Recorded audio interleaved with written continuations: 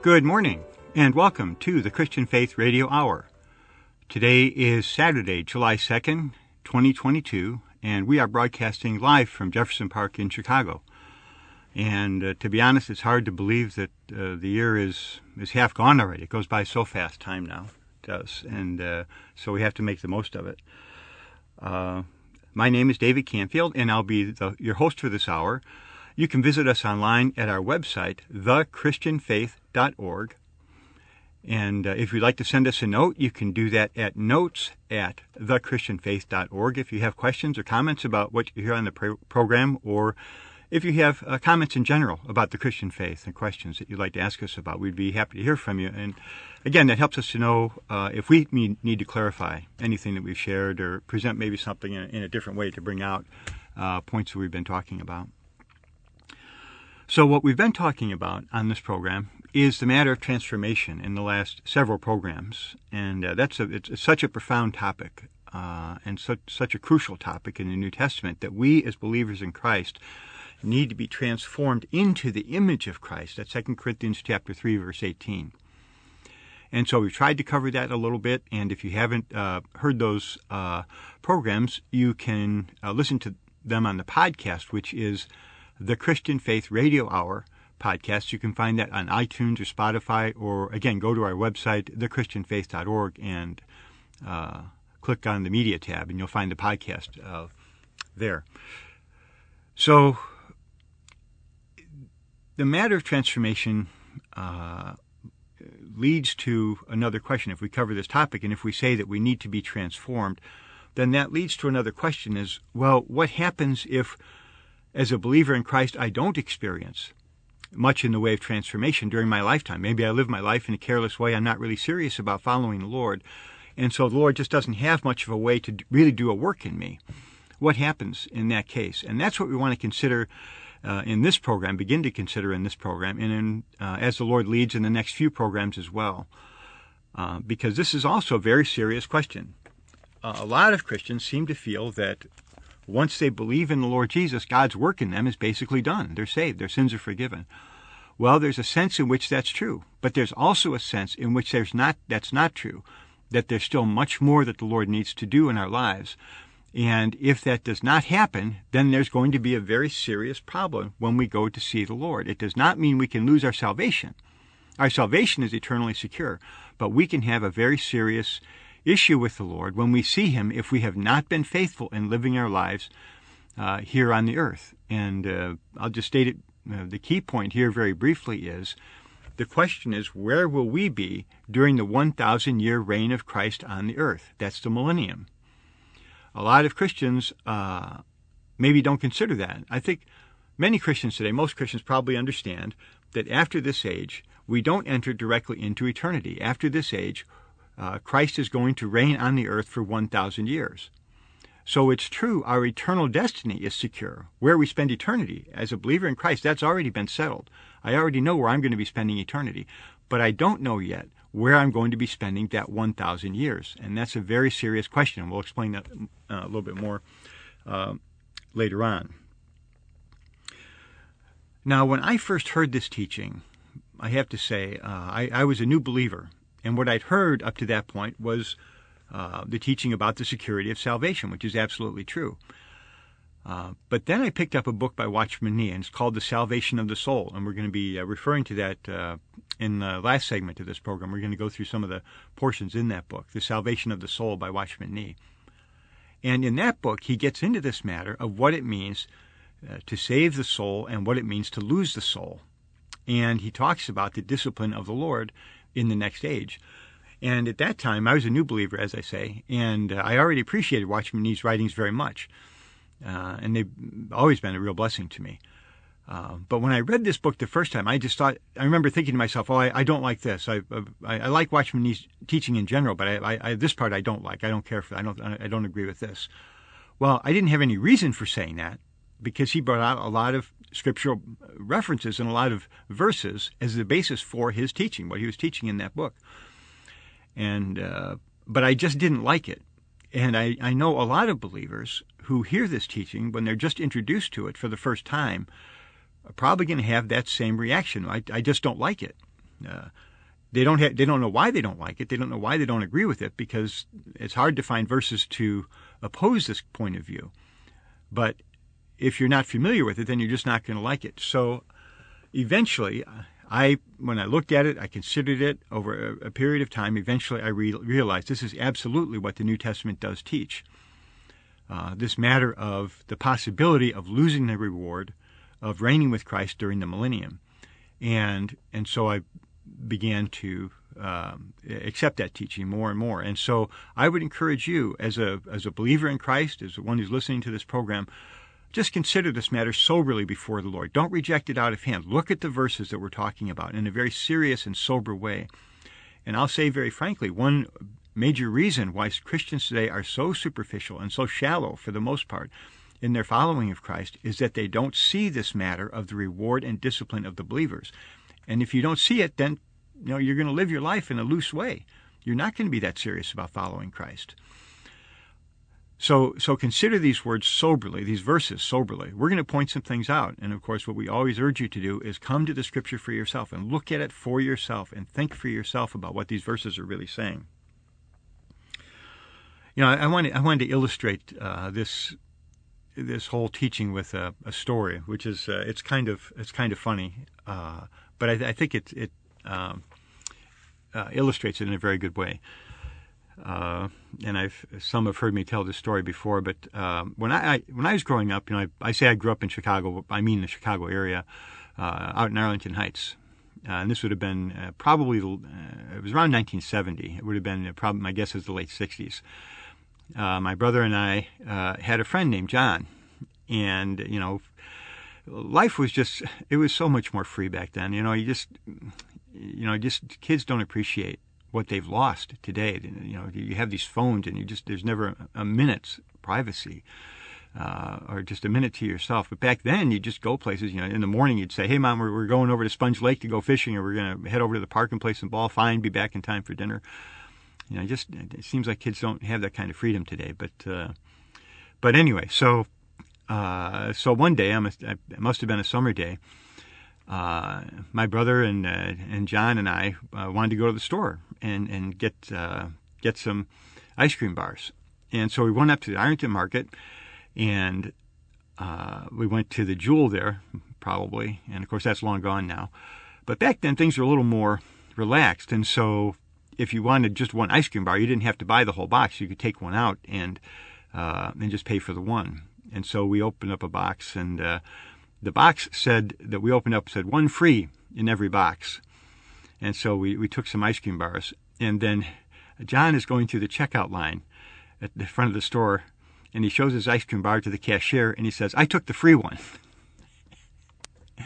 And of course, he was joking. He had to pay for it. But how does that relate to what we're talking about today? Is because that's exactly how so many Christians treat the Christian faith. The Christian faith, so to speak, is a box. And inside that box, there's something that's free, right? And that's God's free gift of eternal salvation. If you simply believe in Christ, your sins will be forgiven and you're going to be eternally saved. But that's only one of the things that's inside that box. And unlike the stores at that time, more like the stores today, God doesn't let you just pick out the one. You have to take the whole box to get the free one. But unfortunately, a lot of Christians, they just like that free one. I'm going to take the free part, and I'm going to leave the rest of the box there. And it doesn't work. Just like it didn't work with John, it really doesn't work today when we come to the New Testament. If we want to take the New Testament, what's really there, we have to take the whole box, not just the free part. Yes, the free part really is there. It really is there. And that's a wonderful truth. We strongly teach the eternal security of salvation. If I believe in Jesus Christ as my Savior, my eternal destiny is settled. I know where I'm going to spend eternity. There's no question about that. The question is, where am I going to be spending that 1,000 years? That's what I don't know. Nobody knows that. We're not going to know that until we stand before the judgment seat of Christ. And so to be clear, this teaching does not contradict the teaching of eternal security, but it balances it in a very healthy way. It helps us to see the other side. And in fact, seeing this other side will greatly enhance and increase our understanding of the security of salvation, because then we can put the right verses, put the different verses regarding salvation in their proper place in the New Testament. Because some people who don't see this matter, they look at verses that seem to say we can lose our salvation, and they apply that to eternity, and they say then you can't really have the security of your eternal salvation. But once you realize that's not talking about eternal salvation, it's talking about what we may call the kingdom salvation or the millennial salvation, where I'm going to spend that 1,000 years. When we realize that, then those other verses have their proper place, and I realize they don't affect the verses that talk about the eternal security of my salvation. We want to be clear. The eternal salvation is once for all. The moment I believe in Jesus Christ, my sins are forgiven. This truth was recovered at the time of the Reformation through Martin Luther, right? Verses like Ephesians chapter 2, verses 5 and 8 speak of salvation as God's free gift. By grace are you saved through faith, and this not of yourself. That's a past tense. It has been saved. We have been saved through faith. That's the once-for-all aspect of salvation. John 5:24. He who hears my word and believes him who sent me has eternal life and shall not come into judgment, but has crossed out of death into life. It's a wonderful promise. If you haven't believed in Jesus as your Savior, look at John 5:24 and tell the Lord, I want you to be my Savior. I want to cross over from death into life. Again, we always like to, because we don't know who we're talking to, who's listening. If you're not yet saved in that aspect, in that sense, open your heart to the Lord. Receive him as your Savior, and your eternal destiny will be secure forever. Praise the Lord for that. Romans chapter 10, verses 8 through 13 is another very strong section, right? Whoever calls upon the name of the Lord shall be saved. Praise the Lord. So the New Testament strongly teaches the security of salvation, and that's what we strongly teach as well. But there's another side, and that's just what we're going to be talking about in these next few programs, today and in the next few programs. And the one who really began to see this, first of all, was a man named Robert Govet. And one of the things he understood was that the New Testament, or the Bible as a whole, always presents two sides of any truth. And that's a key principle to understand when we come to the Bible. There is he called it the twofoldness of divine truth. Today we probably say there's a twofold nature to divine truth. And to see any truth in its wholeness, you have to see both sides. And my guess is that this probably comes out of the very Godhead itself, right? This twofold aspect of the truth, because God himself is twofold in his nature. God is one. He's absolutely one. There's a oneness to God that's unique. He is, hear, O Israel, the Lord your God is one, right? There's absolutely a oneness to God. And yet the Bible shows us also very clearly God is three. He's the Father, the Son, and the Spirit. So you have to see both sides. If you strongly insist on one side, if you strongly insist God is one, and you might think then God can't possibly be three. It can't possibly be true. It's not a contradiction. It doesn't say God is one and he's not one. But it says God is one and he's also something else. He's also three. You have to see both sides of that. The same thing applies to the person of Jesus Christ. He is God who became a man. He's the full, complete God who became a man, and yet he is a human being, a real man. Again, you have to see both sides of the truth. And sometimes, with some of these truths, it may seem like how these two things can both be true at the same time is hard for us to understand, and yet it's what the Bible reveals. Well, the same thing is true when it comes to the matter of salvation. Yes, our salvation is eternally secure. Our eternal salvation is secure. Nothing can ever change that. Regardless of whatever happens in the rest of my life, I have the assurance I'm going to be with Christ for eternity. And if you're a believer who has any doubt about that, I would strongly encourage you, look at the verses that we just referenced. They do show you the eternal security of salvation. But there is another side that we have to see, which is my millennial destiny is not secure. I have not yet obtained to the kingdom salvation. That's a lifelong matter. So that's the aspect of my salvation that is not secure yet and will not be secured until I stand before the judgment seat of Christ, and it's determined whether I enter into the joy of the Lord or whether I don't. And that's the side that balances. So we can have the assurance, a strong assurance, I'm going to be with the Lord for eternity, and yet at the same time, there's something I still need to attain to. Now, I appreciate the way Watchman Nee put this, and I didn't find this in his writings, but I read where he said, God sets before the sinner heaven and hell. God sets before the believer reward and discipline. So there's something for the sinner, a person who's not yet saved, an incentive there. If you believe in Jesus Christ, you'll be saved, your sins will be forgiven. If not, there's eternal perdition. But there's something before the believer as well, and that's whether or not we enter into the Lord's reward or we don't. So we also have that incentive. And Robert Govett, I appreciate very much. He had a very good example to illustrate this point of how we need to see the other aspect of salvation. And that had to do, this was back in, he was writing in the 1800s. And so he gave the example of the discovery of the planet Pluto. And I don't remember the specific planet, but he said at a certain point the astronomers were looking at the movements of a certain planet. Maybe it was Jupiter, I'm not quite sure. And it just did not, they just couldn't figure out what was going on with this planet. Because according to the laws of physics, they felt, okay, this is where it should be here, but it's not. And now at this point it should be over here, but it's not there either. So we don't understand what's going on. It seems like, are the laws of physics wrong? And Govett said, well, eventually they realized, it occurred to them, maybe there's another force out there that we don't realize is acting upon this planet and making it move the way that it does. And so they began to look around, and that's when they discovered the planet Pluto. And when they discovered that planet, then everything came back into the harmony. They realized, no, the laws of physics, we didn't get that wrong, they're right. We just didn't see something else that's actually out there. And so he applied that to this teaching of the reward and discipline of the believers. That there's so many verses in the New Testament, if you don't see this teaching, you simply don't know what to do with them. We're going to get into those verses here in a minute. They just don't fit into this this teaching that once we're saved, we're always saved, and there can be no problem between us and God anymore, because they sure seem to indicate there can be a real problem between us and God. And he said, once you see that there's another object in view, it's not just the object of eternal salvation, but the object of the kingdom salvation. Once you see that, then all these verses again fall into the real harmony that they should have.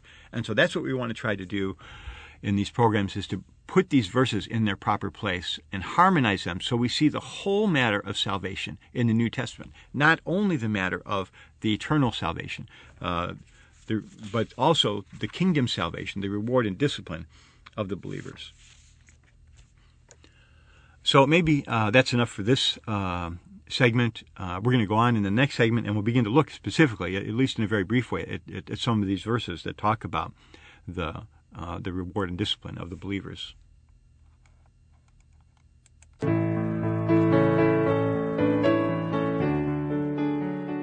This program is produced along with our website, thechristianfaith.org, to help address the need for a healthy word of ministry among God's children today.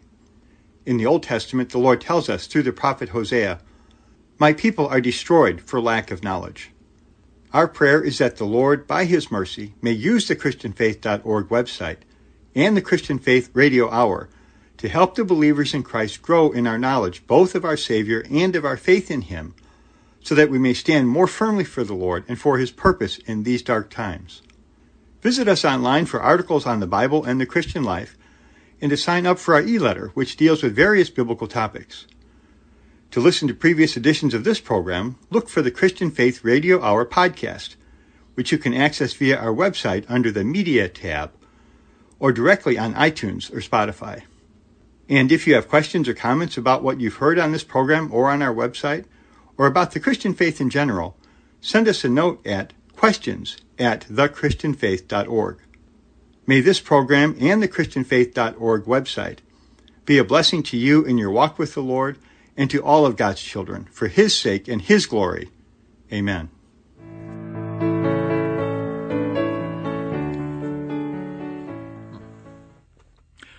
Hello, and welcome back to the Christian Faith Radio Hour. And again, if you have comments or questions, send us a note at notes at thechristianfaith.org. And I know this teaching is going to be very new to a lot of believers. So again, we'd love to hear from you and get your feedback and see if you have questions about it, and maybe we need to explain something further. So during the break, I was considering, before looking at the specific verses about the kingdom salvation, there's another principle that probably we should talk a little bit about first. And that has to do with the recovery of the truth that's in the Bible. And because I think that will help believers understand why this teaching has been understood more recently. The biblical revelation is progressive. The revelation of Christ, the revelation of God's purpose in the Bible is always progressive. It's a little bit here, a little bit here. No truth is ever revealed once for all, whether it's about salvation, whether it's about Christ, whether it's about God's purpose. The biblical revelation is progressive. And just about every Bible teacher realizes that. The seeds are sown in Genesis of so many great Bible truths, including redemption and God's purpose. And then they grow all through the Bible. Eventually they're harvested in Revelation. So you need the whole Bible to have a clear understanding of these matters. You can't just pick out one verse here or there, because God's purpose is progressive. God's revelation is progressive, rather. Well, the same is true of the recovery of God's truth. We would strongly say that the divine revelation was completed by the end of the first century with the writings of the apostles. But not long after that, the truths in the New Testament were locked, and they were hidden away for many, many centuries. And you had the darkness of the Roman Church settle in and really hide so much of the truth that's in the Bible, so much of the truth that's in the Scriptures. It wasn't until roughly the 1300s, 1400s, 1500s that gradually the truth began to be uncovered. And you had William Tyndale, may have been, John Wycliffe may have been just about the first one. He's been called the morning star of the Reformation. And he began to stress we have to come back to the Bible as our authority. He strongly stressed that. John Huss followed him. He was martyred, Huss was. And William Tyndale also, that was the father of the English Bible. He was burned at the stake. These men began to stress the importance of coming back to the Bible as the authority of our faith. And that really opened up the door for the Reformation. And then, of course, in the early 1500s, Martin Luther recovered the truth of justification by faith, that we're saved by faith alone. I'm not quite sure. I know it's important to some people exactly how you say it. We're saved by grace through faith, by grace alone through faith alone, right? And so that was recovered by Martin Luther in the early 1500s in the Reformation, and pounding the 95 Theses on the church door in Wittenberg. I think it was 1517. That was a great truth that was recovered at the time of the Reformation.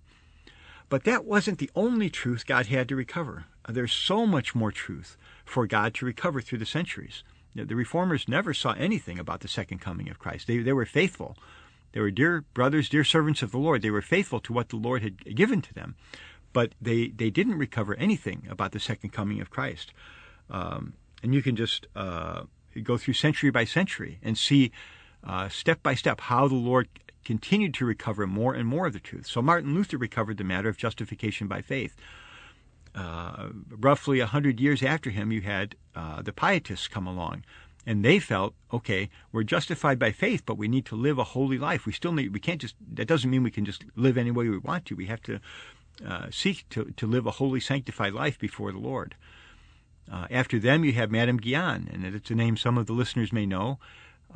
She was in the Roman Catholic Church, and yet she saw something about this matter of having Christ as our inner life. If we want to live a holy life, yes, we need to.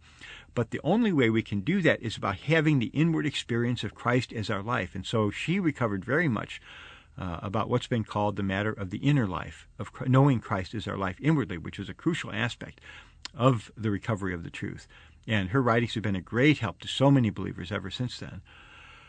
In the 1700s, you had the Moravian Brethren come along under Count Zinzendorf, and they began to realize something, that if we have this life as Christians, we should come together to have an expression, a community expression of the fact that we are one in Christ by this life of Christ.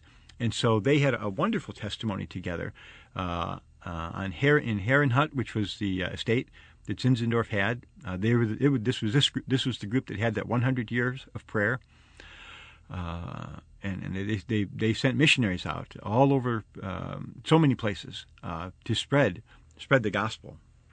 So they recovered that aspect of the truth. In the 1800s, you had the Plymouth Brethren with John Nelson Darby, and they saw so much more. They began to really recover matters of biblical prophecy and the types of Christ in the Old Testament. And they also saw something much more concerning the body of Christ. God wants to have his expression on the earth in the body of Christ. And they really began to realize we should simply come together as believers in Christ. We shouldn't be anything other than that. We're simply believers. There's no New Testament basis for dividing the saints in any way. We're just believers in Christ. In the 1900s, you had Watchman Nee and his co-worker Witness Lee, who developed much of what the Brethren had taught, and others as well. And they really, Brother Lee in particular, began to see something about God's central desire is to impart himself into humanity, to uplift our humanity, to make us the same as God in terms of our life and nature. And that's how God really gains his expression. That's this matter we've been talking about, transformation. So the recovery of the truth is by many brothers, some sisters, over so many centuries. It's never once for all. But tragically, so many believers seem to feel that the basic recovery of the truth was accomplished 500 years ago, and God hasn't been doing anything since then. And that basic truth that was recovered has to do with this matter of the eternal security of salvation by faith alone. But if we see this principle, God is recovering the truth step by step, that it didn't stop with Martin Luther, then we'll be much more clear. It'll be much easier for us to understand, yes, we are saved once for all, but then some other brothers saw something else, that there's another aspect of salvation, and that has to do with the reward and discipline of the believers. And as I said, just to flesh that out a little bit, the brother who really began to see this in the 1800s was a man named Robert Govet, and others who really have picked up this teaching would be D.M. Panton. Mr. Govet was the pastor at a place called Surrey Chapel, and another brother named D.M. Panton followed him there at Surrey Chapel and continued his work. D.M. Panton has a book on this topic called The Judgment Seat of Christ. Very sober matter. And so these are some of the brothers who began to recover this truth about the kingdom, reward, and discipline of the believers. And in the 20th century, both Brother Watchman Nee and Brother Witness Lee also very much strongly stressed this matter. So, and so that's what's come to us today. And I'm very thankful that it has, because it does give us this balancing view of salvation. So now let's look at some of these verses, and we're just going to go through these briefly right now, for the most part. So, but some of these verses which talk about our salvation as something that's ongoing, it's not yet completed, and because this is a major line of teaching in the New Testament, and Christians a lot of times want to brush these verses aside, but we should listen to these verses and really hear what they have to say. So Matthew 10:22, the Lord is sending out the 12 apostles, and he tells them they're going to face a lot of persecution, but he says, "He who endures to the end will be saved." So salvation here is not by faith. It's not believe once for all. It's he who believes, he who endures to the end will be saved. Now, you could say that that's in relation to the persecution they were facing at that time, but in Matthew 10:28, a few verses later, the Lord he warns the apostles, don't fear those who kill the body but cannot kill the soul. Rather, fear him who is able to destroy both soul and body in hell. Now, he's not saying that they have to worry about the loss of their salvation, about eternal damnation. No, he's not talking about that. But he's making a point. The ones who persecute you today the worst thing they can do is kill you. But God, you're going to face God after death, and he has the ability to judge us after death. And so he's the one we should fear. So it's the point of this verse is that it shows he's not simply talking about the persecution of the opposers. He's talking about the judgment we are going to face in the next life, in the next age. When he says, he who endures to the end shall be saved. That persecution we face, and not just the apostles in their time, but the persecution we face today, the same principle applies. If we endure to the end, we will be saved. It's not if you believe in me one time, you're going to be saved. It's if you endure to the end, you will be saved. Because he's not talking here about eternal salvation. He's talking about the reward and discipline of the believers. Romans chapter 5, verses 9 and 10, a very strong verse. I want to look at these verses and read them. Paul, up until this point, he's talked about justification, how our sins are forgiven in Romans chapter 3 and 4, and up to this point in chapter 5. But then Romans 5, verse 9, he says, much more than, having been justified by his blood, we shall be saved from wrath through him. Then verse 10, for if when we were enemies we were reconciled to God through the death of his Son, much more, having been reconciled, we shall be saved in his life. So he's saying now here, we've already been reconciled, and yet we still need to be saved in his life. We were reconciled to God by the death of his Son. That refers to our eternal salvation. We're fully reconciled to God. Praise the Lord for that. But there's something else that has to happen. There's much more that needs to happen. Once we have that reconciliation, he says, much more we shall be saved in his life. That refers to God's working within us in our life to prepare us to meet the Lord. And that's what we see in this next section of Romans 5, 6, 7, and 8, how that life works in us to conform us to the image of Christ. And now, to be clear, every believer is going to experience this. That's not the question. If you're a person who's believed in Jesus, eventually you're going to fully enter into the salvation that we have in Christ. The question is, when does that happen? Is that going to happen in this age, or is it going to happen during the millennium? If it happens in this age, when we see the Lord, we'll be rewarded by entering into the millennium. But if we don't experience that in this age, then the millennium will be a time of suffering for us, because we still have to go through this process of being conformed to the image of Christ, to be saved in his life. And so if we do it today, we have a reward. If we don't, if we're not faithful to the Lord in this age, then the millennium becomes a time of discipline for us so we can enter into the Lord's presence in eternity.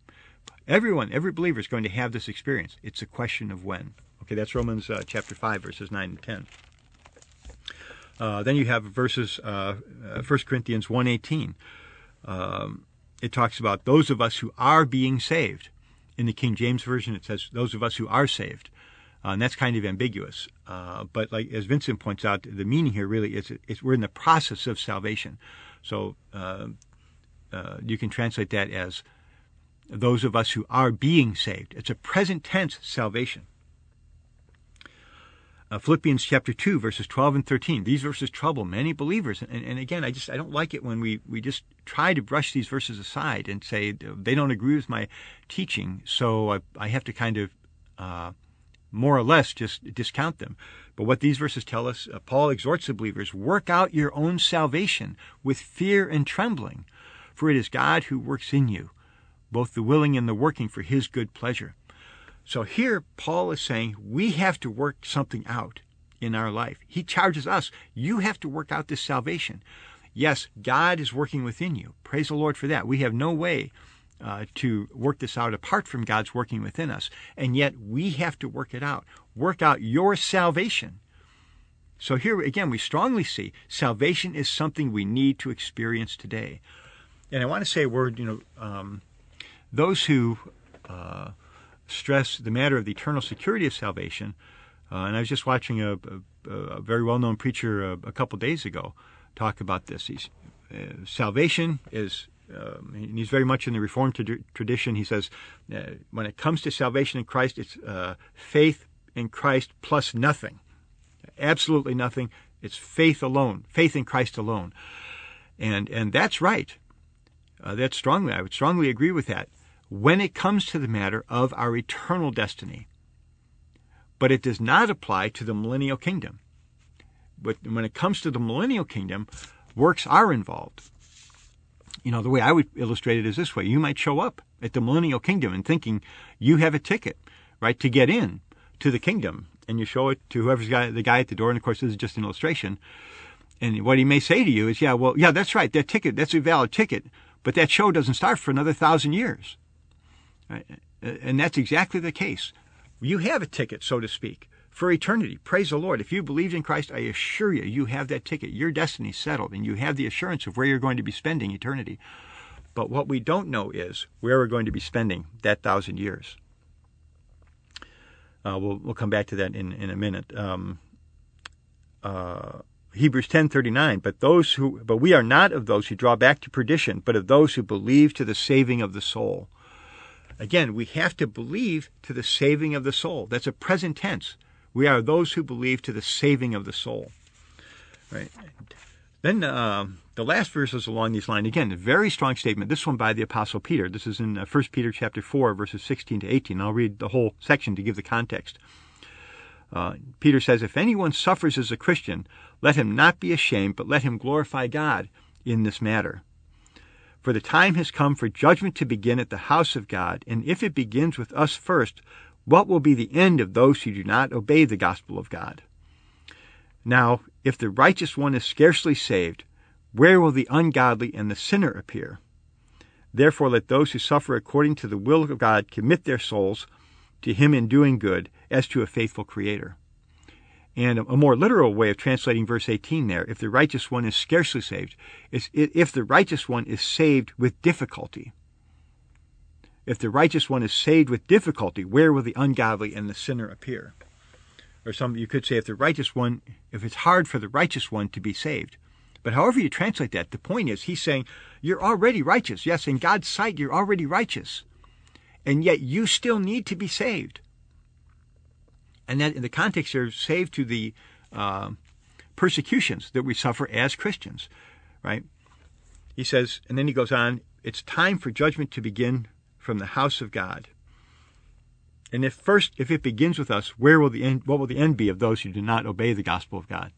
He's saying we need to be judged, to deal with all the negative things in our being. And God allows these persecutions to take place. That's a big reason why he allows them to take place, is to carry out this kind of judgment, this kind of dealing that we need to have to enter into, to prepare us to reign with Christ in the next age and in eternity. And that's, again, very strong verse, talking about how our salvation is present tense. And it's interesting to note, I didn't realize this until I read it in the writings of G.H. Pember, where we see this principle applied, that judgment begins with the house of God, is in Revelation chapter 2 and 3, in the book of Revelation. Because Revelation talks so much about God's judgment on the earth, but judgment there begins with the house of God in Revelation chapters 2 and 3. So, you see the Lord speaking very strong words to the churches there. He tells Ephesus, I'm going to take your lampstand away unless you repent. He tells the church in Laodicea, I'm going to vomit you out of my mouth. He's talking there to the churches, to the saved believers. Very strong words, showing, yes, we need to be judged, to be prepared to reign with him. And so that's really what Peter's talking about here in 1 Peter chapter 4. The righteous one is saved with difficulty. And so, again, all these verses point us to the fact, as believers in Christ, there is an ongoing aspect of our salvation. There's a sense in which we still need to be saved. And so that's, I think that's enough for this segment. And then in the next section, we'll go on and continue with this same thought.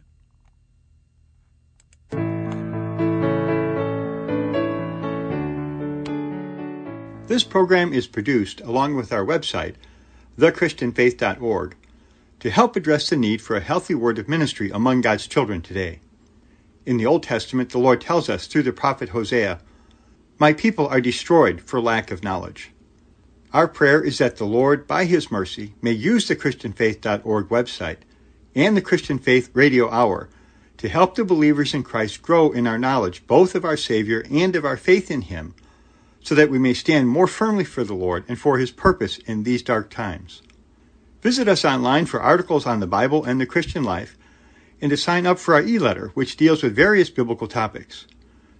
To listen to previous editions of this program, look for the Christian Faith Radio Hour podcast, which you can access via our website under the Media tab, or directly on iTunes or Spotify. And if you have questions or comments about what you've heard on this program or on our website, or about the Christian faith in general, send us a note at questions@thechristianfaith.org. May this program and the christianfaith.org website be a blessing to you in your walk with the Lord and to all of God's children, for His sake and His glory. Amen.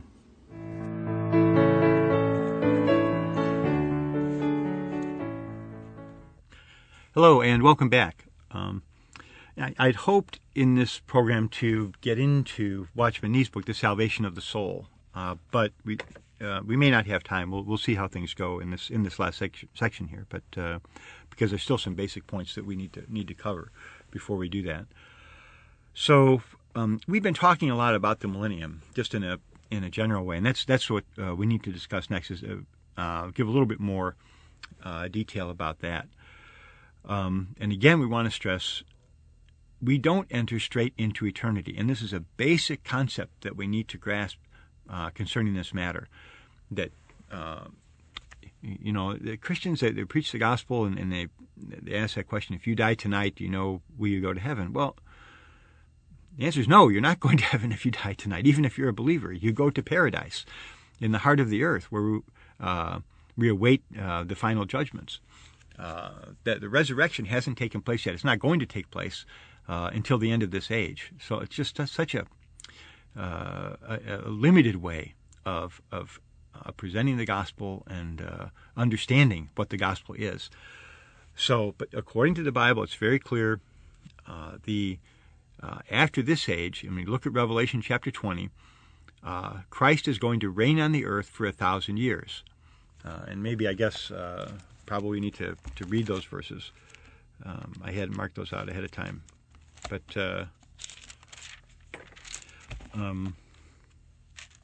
so at the beginning of Revelation 20, the angel comes down and he binds Satan for 1,000 years. He casts him into the pit.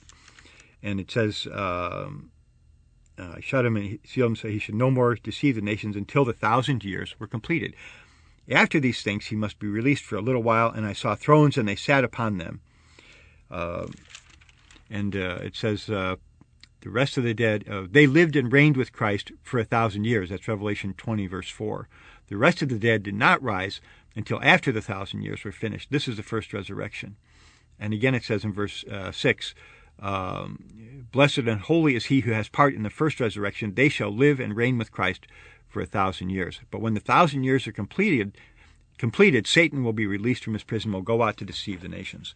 So that's the key section in the Bible that talks about the 1,000-year reign of Christ on the earth. And it does end with Satan's rebellion to clear up the last negative remnants of anything negative on the old earth.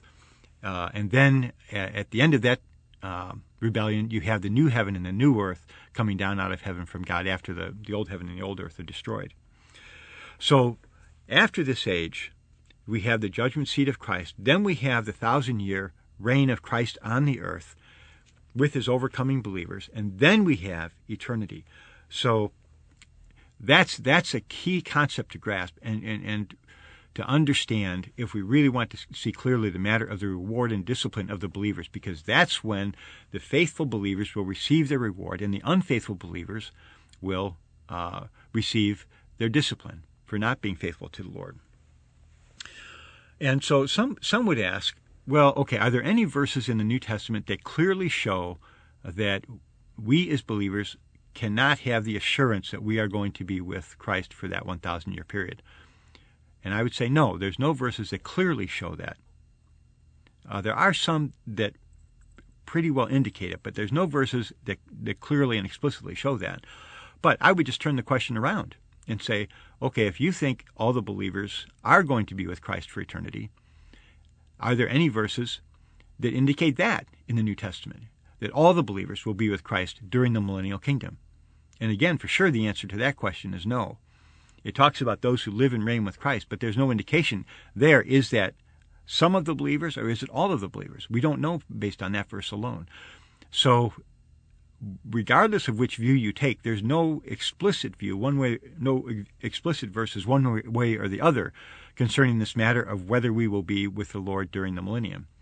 But as I say, to support the view that the reigning with Christ during the millennium is a reward for the overcoming believers and not a gift to all the believers, there are strong indications in the New Testament regarding that. Matthew 25 is maybe the best, because that's where you have the parable of the 10 virgins, the wise virgins and the foolish virgins, and the foolish virgins don't have oil in their vessels, and so they get shut out. Now that's going to take we may take a whole program to get into that parable because it's so meaningful. But many of the Calvinist believers, the Reformed believers, who simply won't accept the view that there's any work that needs to be done in us after we're saved, they twist themselves into pretzels trying to come up with reasons for saying that the foolish virgins there are not real believers. It doesn't say they're false believers. It doesn't say they're false virgins, rather. It says they're foolish. It's not that the question isn't whether they're true or false. The question is whether they're wise or foolish. And at the end of the parable, and again, we're going to get into this in more detail, it doesn't say they go to the lake of fire. It says they're shut out of the feast. That's the punishment. So that strongly is indicating, in the context of the whole New Testament, the feast there must be that 1,000-year reign of Christ. And so I think that's probably the best, most direct indication that we will, if we're not faithful, we'll be shut out of that wedding feast. In the next parable, in Matthew 25, is also very strong. It's the three servants, and the parable of the unfaithful servant. With the 1 talent, he buries it. He shows up to Christ. If you don't accept the view that we may face a serious discipline as believers when we face the Lord, I just don't know what you do with these parables. It says he gave them talents. Go make a profit. How do you apply that to simply believing in Christ? It makes no sense whatsoever. That has to be a saved believer there who was not faithful. And if we're honest, there is a view. Some people teach, well, if you're not faithful, that means you weren't really saved. Well, first of all, if you think that, then how in the world can you possibly have the security of salvation? Because if you're unfaithful, that means I must not have believed in the right way. And some people say there's saving faith, and then there's a kind of faith that doesn't save you. It's just crazy stuff. But you have to come up with some reason for saying why that unfaithful servant in Matthew 25, and let me get that reference because that's quite important. Is he shows up with the Lord and he didn't gain any profit. And he says, I knew you were a hard man. And the Lord replies to him. He says, this is Matthew chapter 25. He says, 25, the unfaithful one says, I was afraid, I hid my talent. Verse 26, but the Lord answered and said to him, you wicked and lazy servant, you knew that I reap where I have not sown and gather where I have not scattered seed. So you ought to have deposited my money with the bankers, and at my coming I would have received back my own with interest. Therefore take the talent from him and give it to him who has the 10 talents. Verse 30, and cast that unprofitable servant into the outer darkness. There will be weeping and gnashing of teeth.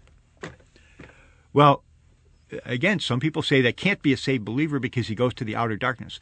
It does not say he goes to the lake of fire. He goes to the outer darkness. It's something different, first of all. But secondly, it just makes no sense to say this is not a saved believer.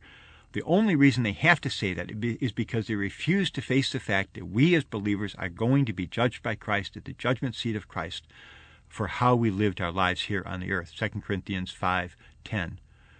We need to have a very serious and sober fear before the Lord, that we need to prepare ourselves to face him for that judgment. And so these are verses that strongly are indicating that we can miss out on the 1,000-year reign of Christ.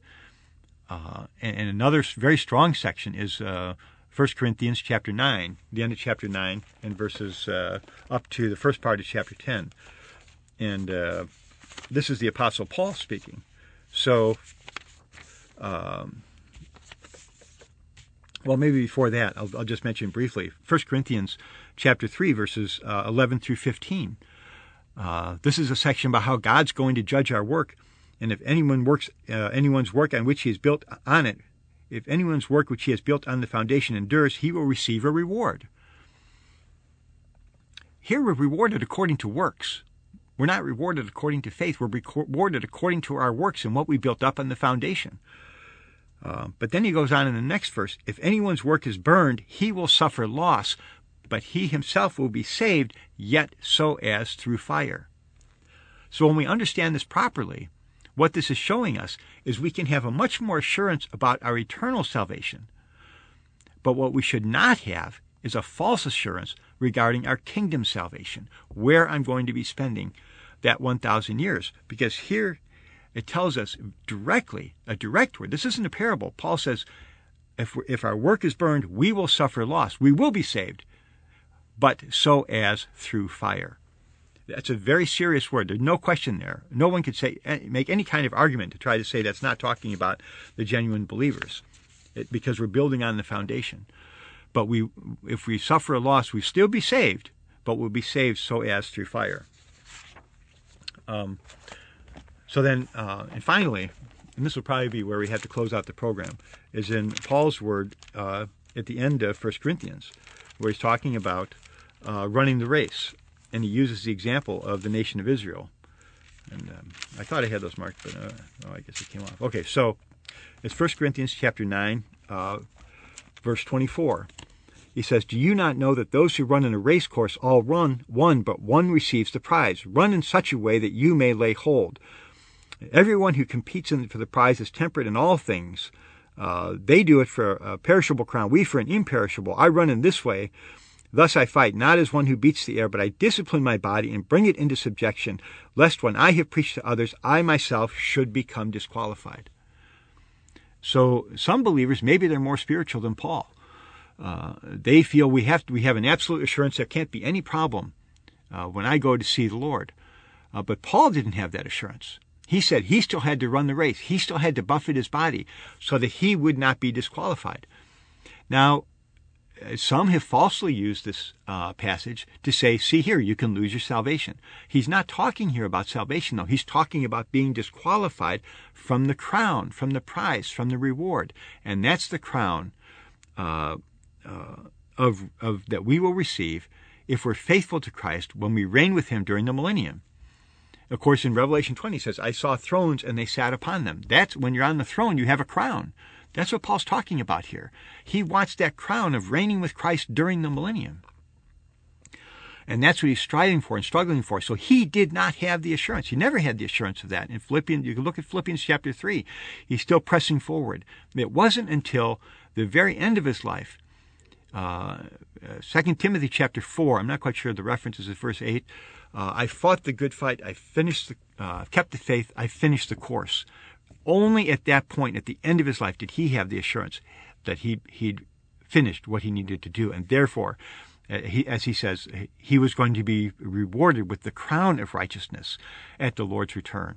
That's when he had the assurance. At this point, he didn't. He was still running the race in 1 Corinthians chapter 9. So in 1 Corinthians 10, he goes on and uses the illustration of the nation of Israel. He says, brothers, I don't want you to be unaware that all our fathers were under the cloud and all passed through the sea and all were baptized unto Moses in the cloud and in the sea, and all ate the same spiritual food, and all drank the same spiritual drink, for they drank of the spiritual rock that followed them, and that rock was Christ. But with most of them God was not well pleased, for their bodies were scattered in the wilderness. Listen to what he says in verse 6. Now these things became our examples, to the intent that we should not lust after evil things as they also did. He's saying here the history of the nation of Israel is an example for us. Of course, we all know that. They're coming out of Egypt. That's an example for us. But here Paul specifically warns us The failure of the nation of Israel in the wilderness is also an example. All these ones, it says, with most of them, God was not well pleased, and they were strewn along. So here's another indication. What are they running the race for? He just talked about running the race. In a sense, the Israelites were also running the race to enter into the good land, to set up God's kingdom there. Well, we're running the race, just like the Israelites ran the race in the Old Testament. We're running the race today to enter into the millennial kingdom. But here Paul specifically applies, he says God was not pleased with most of them. And then he specifically applies that to the believers. He says their bodies are strewn along in the wilderness. And so, again, that's a strong indication we have in the New Testament that we cannot have the assurance of where we are going to spend the kingdom age. So we thank the Lord. There is a real assurance that we should have, that we're going to be with the Lord for eternity. But there's also an assurance we should not have, a false assurance that many Christians have, that they are automatically going to spend the millennium with Christ. That's not true. And even though there's not an explicit word in the New Testament telling us that's the case, we have many indications that we should not have the assurance that we're going to be with the Lord during the millennial reign of Christ. And so this is a very sober matter, and I urge you to look at these verses, really consider this soberly before the Lord. So, and like I said, when I first heard this teaching, I didn't like it, and I just rejected it without really much consideration. But I hope you'll have a very sober consideration. If you do, and you really see this, then I assure you, your Christian life will become much more serious and much more sober before the Lord. And so that's all we have time for today. We thank you for being with us, and Lord willing, we'll be with you next week, and we'll continue this topic. Praise the Lord. Bye-bye.